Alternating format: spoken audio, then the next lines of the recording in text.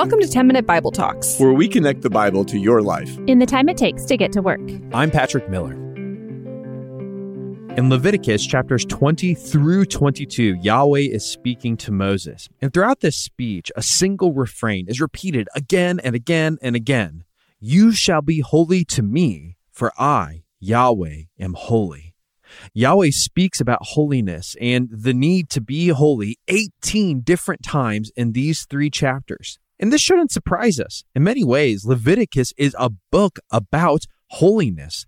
Despite only being 27 chapters long, Yahweh speaks about holiness 78 times. And more often than not, the command to be holy is rooted in the reality that God himself is holy, which should make us ask a question.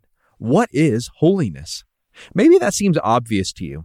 Holiness is being a good person or a moral person. And there's some truth to this. Often holiness is connected to morality. It's connected to how we treat our neighbors, foreigners, and even our enemies. It's connected to our sex lives, to how we treat our parents, and to how we worship God alone. But in many cases, holiness is connected to things that really aren't quite related to morality. It's connected to the kind of clothing that we wear or the food that we eat. It's connected to how we interact with the bodies of the dead, with the menstruation cycles of women, with how priests and ordinary people treated food inside of the tabernacle. Holiness is connected to the special role of priests inside of the tabernacle. We know that these aren't morality issues because Jesus was perfectly righteous. And yet he did many of the things that Leviticus calls unholy. He touched dead bodies, menstruating women, and he declared all food clean. So while holiness entails morality, it's so much more than that.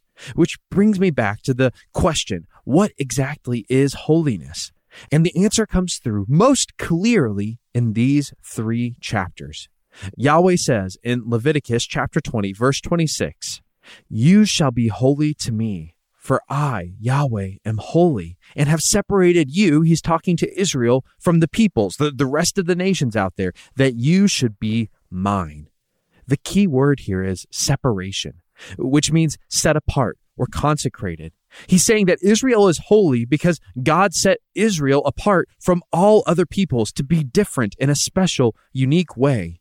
That's the deepest meaning of holiness, to be set apart, to be different. And that begs another question. Why? Why does being set apart, why does being different matter? And I want to suggest a few reasons by using a short parable. There once was a woodworker who had the most decked out workshop imaginable. Saws of every kind, manual and electric, a variety of hammers and mallets, a whole collection of measuring squares, chisels of every possible variety, grinders, sharpeners, clamps, sanders, hand drills, and screwdrivers. But his most treasured possession of all was a lathe. He used the lathe to make his most intricate pieces, bowls, platters, pens, salt shakers, and complex parts for his furniture, legs, spindles, face plates. For him, there is nothing so satisfying as watching wood spinning on a lathe. He loved to feel it under his hands as he used other tools to shape the wood into something unique, into something beautiful, to sand it down, to polish it. This tool, this lathe, was set apart from all of his other tools.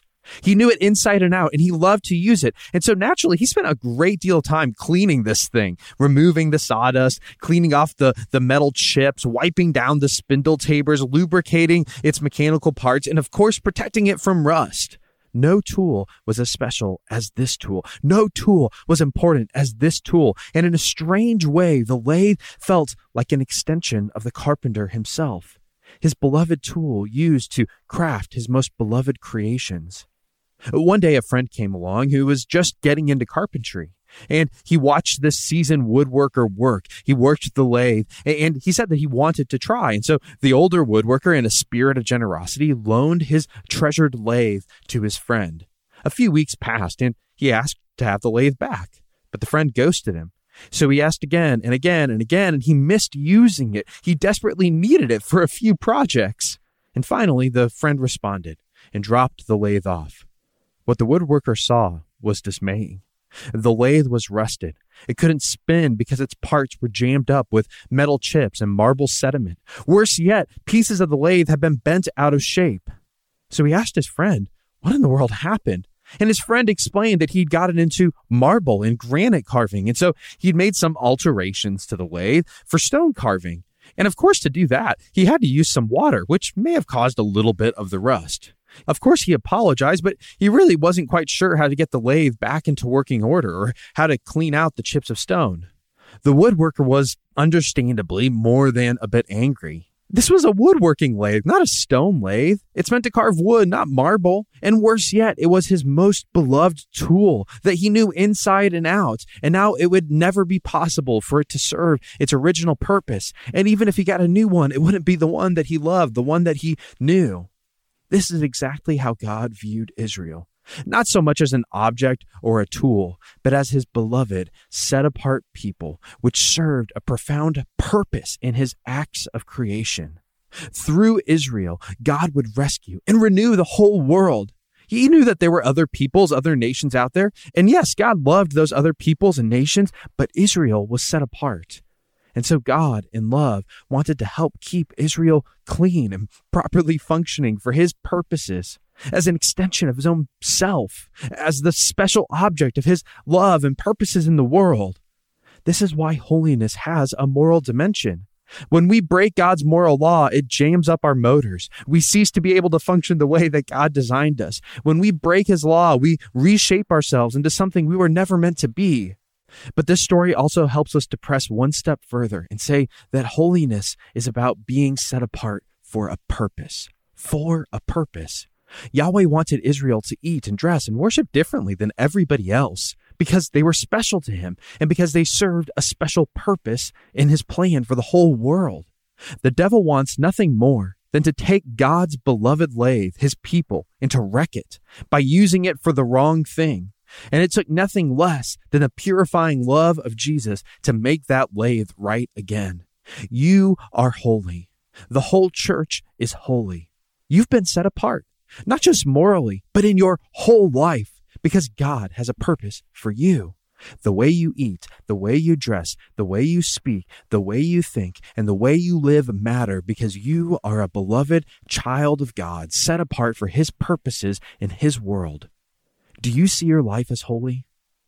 Do you see that you've been set apart for a purpose, that God wants to work through you to draw people to himself, that he wants to work through you to renew and restore a world corrupted and shattered by sin?